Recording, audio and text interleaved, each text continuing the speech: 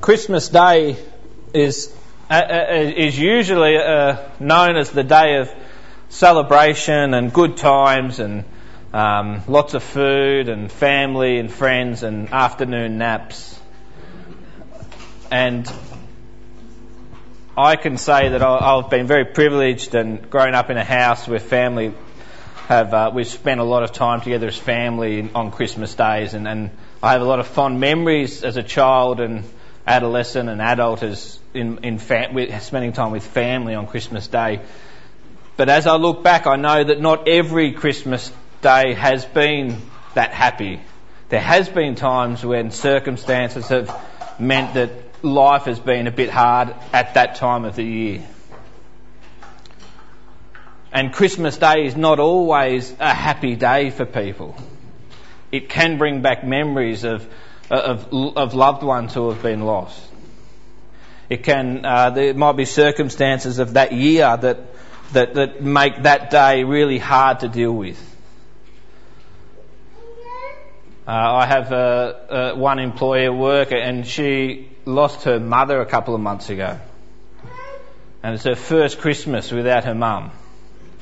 And this Christmas was just too hard for her and her family to deal with being here around family and friends in Melbourne, so they've gone overseas. My sister and her husband have a foster child who they're looking to take on full time. She's 10 years old. I don't go into all the circumstances of her life, but she has experienced and things that she shouldn't have to. And Christmas hasn't been that special time and happy day of family and friends. Christmas is not always that happy time that we quite often get to enjoy in the privileged positions that we have. But the news this morning is that there is a joy that lasts beyond the happiness of one day or a week in December. And it's not dependent upon rosy circumstances, but it is the joy that comes from good news of Jesus Christ. A joy that comes from good news. And it said, the angel said to the shepherds, good news that brings great joy, and it's for all people. The good news, of course, is that Jesus Christ, the Saviour, the Messiah, the anointed one of God, God in flesh, has come to earth born as a baby, and that He died for our sins, and that He rose again and have victory over sin and death. And it gives us an opportunity to believe by faith in Him, to be saved from our sins, to have a relationship with our Creator. This is the good news. And it's not just news, it's the good news. And one of the reasons it's the good news is because it's the truth. It's the truth. Nothing worse than getting what we think is going to be great news, but it's actually a lie. We've all had one of those emails from the Ethiopian prince who wants to give us $1 million. Surely, haven't we by now? All you have to do is send your name and your bank details, where you live, email address. Well, they've already got your email address. That's how they send it to you. But it's not true. It's a lie. That's not good news. It's not the truth. For the last 10 years, when Rachel was pregnant with Mackenzie, we started going to the carols by candlelight. Yesterday was the first time we haven't been in like 10 years. But last year, a couple of weeks before Christmas, we already had our tickets for carols by candlelight to sit on the grass. But last year, Rachel entered a competition on Facebook. Facebook is good for something. She entered a competition. We won these 10 tickets to the VIP tent up the back, where you get to sit under cover, fans and food and drinks, whatever you want, waitresses and waiters. It was unbelievable. It was a hot day as well. Everyone was walking past sweating, just looking at it in, wow, how'd they get that? Like, Facebook comp. Like. But originally when the email came through, we weren't sure that this was the truth. When the email came through, we thought our Ethiopian friend had sent another email. We had to actually call up and find out, like, is this for real? Like, are you serious? But it was true. That made it really good news for us. The good news of Jesus Christ is not made up. It's not fantasy. It is the truth. And that's what makes it good news. And it means that it comes down to a decision for you and me to believe it or not. Good news that brings great joy. There's often debate around joy and happiness. Are they the same thing? What's the difference? And can't go right into it today.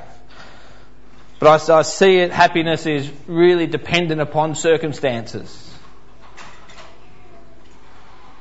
While joy and the Christian joy that's spoken about in that short video, the spiritual joy, the Christian joy is knowing for certain that things are right between you and God, for starters. The contentment that comes from knowing you have a hope in God that is constant, beyond the uncertainties of life. It's why the famous hymn is written by Horatio Spafford, who lost his 4 daughters at sea. And it's the Christian joy that was in him that was able to write a song called It Is Well With My Soul. 1 Peter 1:8 says, salvation brings an inexpressible joy. In 2 Corinthians 8:2, Paul writes that the Macedonian church is known for their overflowing joy. And in that verse, if you go and read it, on either side of the overflowing joy, he talks about their famine and he talks about their severe trials that they're facing. But sandwiched in between, he speaks of their overflowing joy, not dependent upon circumstances. James 1:2 says, consider it pure joy when facing trials. If you belong to Jesus and you know him as your Saviour and Lord, it's why you can come to this day and every day after it and every day in 2020. Maybe not as happy as you have been in previous Christmases or in future Christmases, but it's why you can come to this day and have a joy that is in you from God. And it reminds you and it tells you and it's telling others that you belong to him. That he is Lord of your life. That he is in control. That he has a plan for you. And this joy is not something that you have created in your life.